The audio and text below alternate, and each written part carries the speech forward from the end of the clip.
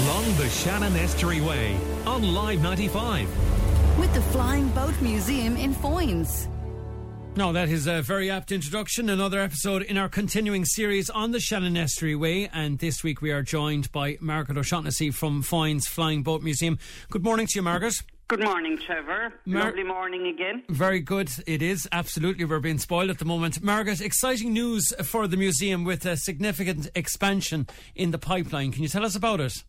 I can, of course. We've been planning this for a few years, Trevor, due to the fact that I suppose what prompted it to get going was that when Maureen O'Hara died, her grandson decided to donate all her memorabilia to us, and we didn't have any space really to put it on display except for one small room. So we started to look at the overall museum, and we did all the usual design, this with a design team, and went for planning all of that. And then, of course, the difficult part is the funding.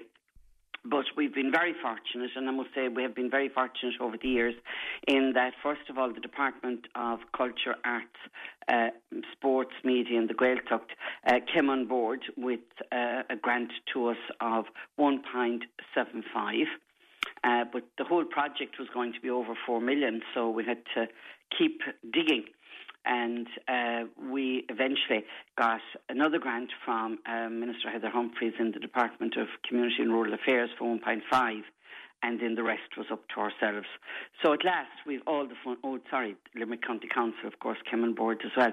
So we have at last the full bucket of money together, almost, and it had gone to tender some time ago. And I suppose the difficult part just now, Trevor, is that building materials are just shooting up through the roof every week, and that's a worry. But look, we're ready. We're starting next week, and what will happen is the back wing of the existing museum building will be knocked to make way for a whole new building.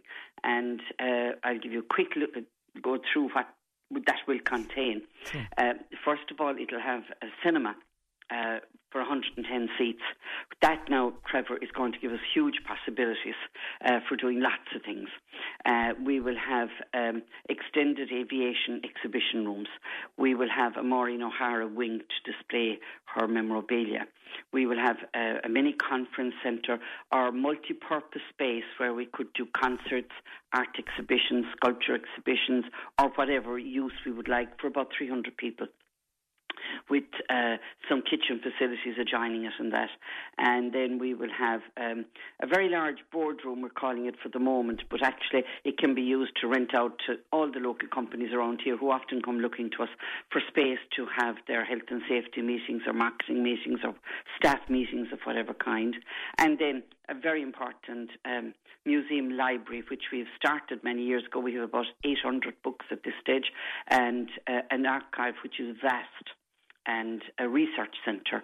And then all of that will have its own entrance as well, its own lifts and bathrooms and parking spaces. And then the last piece of the puzzle is a 12-desk remote working hub with kitchen facility and a meeting room. So it's a huge development, but the whole idea behind it really, Trevor, is that tourism is fantastic, and being on the Wild Atlantic Way and the Shannon Estuary Way now has given tourism a great boost out this part of County Limerick, along by it is a beautiful drive all along by the Shannon. So that's kind of 3 to 4 months max of the year, and to kind of maintain your museum and keep the huge cost of insurance and energy costs and all of that, that's not enough to sustain you for the other 8 months of the year, and to try and hold on to your prime staff and keep them working all year round. So you need to look at all the other ways that you can utilise your premises and what you have on offer to gain extra income through the winter months. And that's what we've done with this. We've looked at all the things that this part of West Limerick could do it. We don't have a hotel out here, so there's lots of things we don't have, and we're trying to provide them for the community as well as for the tourism trade during the summer. Sure, okay. You mentioned the tourism trade there, Margaret. I think the last time I was talking to you was about a fashion show. I think you held it last year. That's right.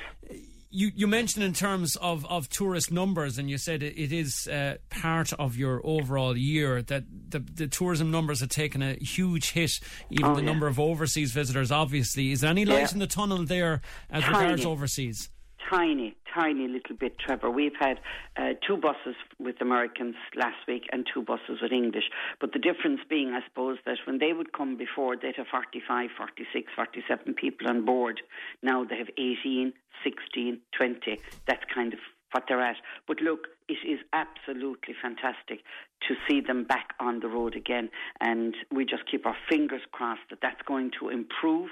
We might have a few in September, and then of course it's down to 2022. But just to give you an idea of where it did go to, we went from 60,000 visitors in 2019 down to 10,000 last year. We'll make 12 this year, I would say, and that's what we're up against. It has been horrific in all the things that have hit us over the years, from ash clouds to wars, 9/11, all of that. Nothing has been as long as this. And for us, 70% of our business was overseas and bus tours and that. Now, I have to say we're thrilled with our Irish market, and what we have done, because we're going into construction phase, we absolutely cut by 33% our entrance fees, because we had to knock off 3 rooms. So that has helped in bringing more and more families. A family now can come to us for €20 and have their 2 hours there or whatever. So on one hand, you've got this incredibly exciting expansion and great vision for the future for the flying the Flying Boat Museum, and on the other hand, it's been really challenging. So it seems on one hand you've got very good news to look forward to, and on the other hand you're dealing with a real problem. You are, but I mean, you can't, in tourism particularly, Trevor, and in the hospitality business, you can stay steady. You have to keep looking and reinvent yourself and offer more and offer new things. So while it is drastic, we couldn't have survived without the wage subsidy scheme from the government, and I'd say that was a lifesaver for us through all last winter, that we were able to keep some, not all of course, we were able to keep 4 staff on and use that scheme. But as a charity and a registered not-for-profit organisation, we didn't qualify for any of the schemes that other people did. But we've got through it. And we've got through it with government help from the Department of Culture and Arts. And if we sit on this development any longer, it'll go up to 5 million. That's the way it is. So the quicker we can get started and get going, and I'm still out there looking for sponsors, and we're getting good vibes from a few to try and just get it all done. And it's a 17-month build. So by the time it's done, we should be back to some normality by 2023. Absolutely. And it because we're not as busy as we normally would be, that's a help in getting the bill done. Absolutely, yeah.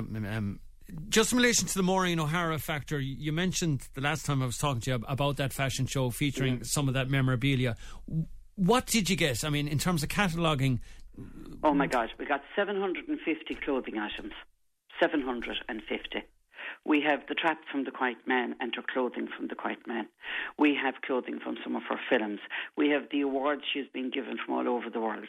We have her personal memorabilia. That would be letters, her will, her passports, her diaries from on the set of various films. We have John Wayne, the medals that she got the American government to strike in honour of John Wayne when he died. We have, I'm trying to think now, lots of historical papers. Like, for instance, most people don't know, or maybe they do, Maureen O'Hara was the woman that fought the case to get Ireland recognised in America as an independent country when she went for her American citizenship. So we have that. So there's a lot of, with her aviation history, because she was the first woman president of a scheduled airline. And of course, with her memorabilia comes more of Charlie Blair's memorabilia, which is fascinating as well. And I'm trying to think now what else. I can understand why you're doing that expansion when you're listing some of the items that will be available for view in the coming years. Yeah. It's enormous, and it can evolve in that we have so much we can keep changing it and updating it. And Maureen O'Hara is from another era, I suppose. It's good. I have to say that she'd be over the 100 now. But the thing about it is that Hollywood will always attract people to come and see, and we've seen enormous interest in the one-room exhibition that we have to her. And also, Trevor, we have so much valuable stuff in our archive. given to us over the last 30 years that we couldn't put in display because we didn't have the space. So we'll have a huge space that we can do temporary. I mean, I'd love to do a full exhibition on Dr. Brendan O'Regan, who's a huge hero of mine and was so involved with Foynes. Foynes was the first place for transatlantic airmail. We have a heap of that, and we can't put it on display. We have so much of the Irish Weather Service started in Foynes. People don't realise all these things, and we have huge records from there. And people are still donating to us, so there's fascinating material. And it's no good having it locked away. It's better to push it out there and let people enjoy it. Okay, finally then, Margaret, you mentioned the Shannon Estuary Way as a project, and in terms of, there's a huge emphasis on it, on maritime tourism and tourism generally. So an initiative like this is, I mean, the Flying Boat Museum is well on people's radar, but even with a concentrated effort like this that is taking place, not only will Foynes and the other communities benefit, everyone will win, really, surely. They will, of course, and I should say, Trevor, of course, that we have a maritime museum as well, and we have the history of the River Shannon and fantastic displays like Confederate uniforms that were made in Tate's in Limerick and sailed out of Foynes on Tate's own ship. There's a heap amount of Conor O'Brien, and he's sailing around the world in a lot of his documents and blueprints for the Saoirse. So there's a whole load here, and we're very proud to have all that here.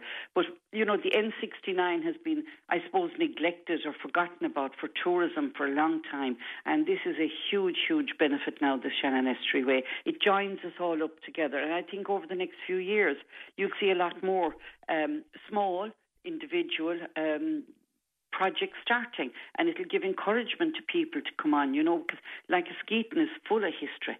Glynn is full of history. So all these towns be along the Shannon. Now, we were privileged, I suppose, that we got on the Wild Atlantic Way first, but to be on the two of them now is enormous.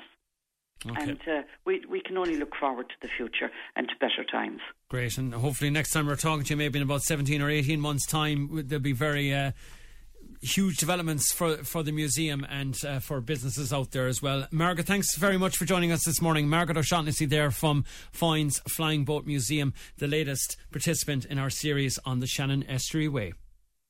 Along the Shannon Estuary Way on Live 95. With the Flying Boat Museum in Foynes.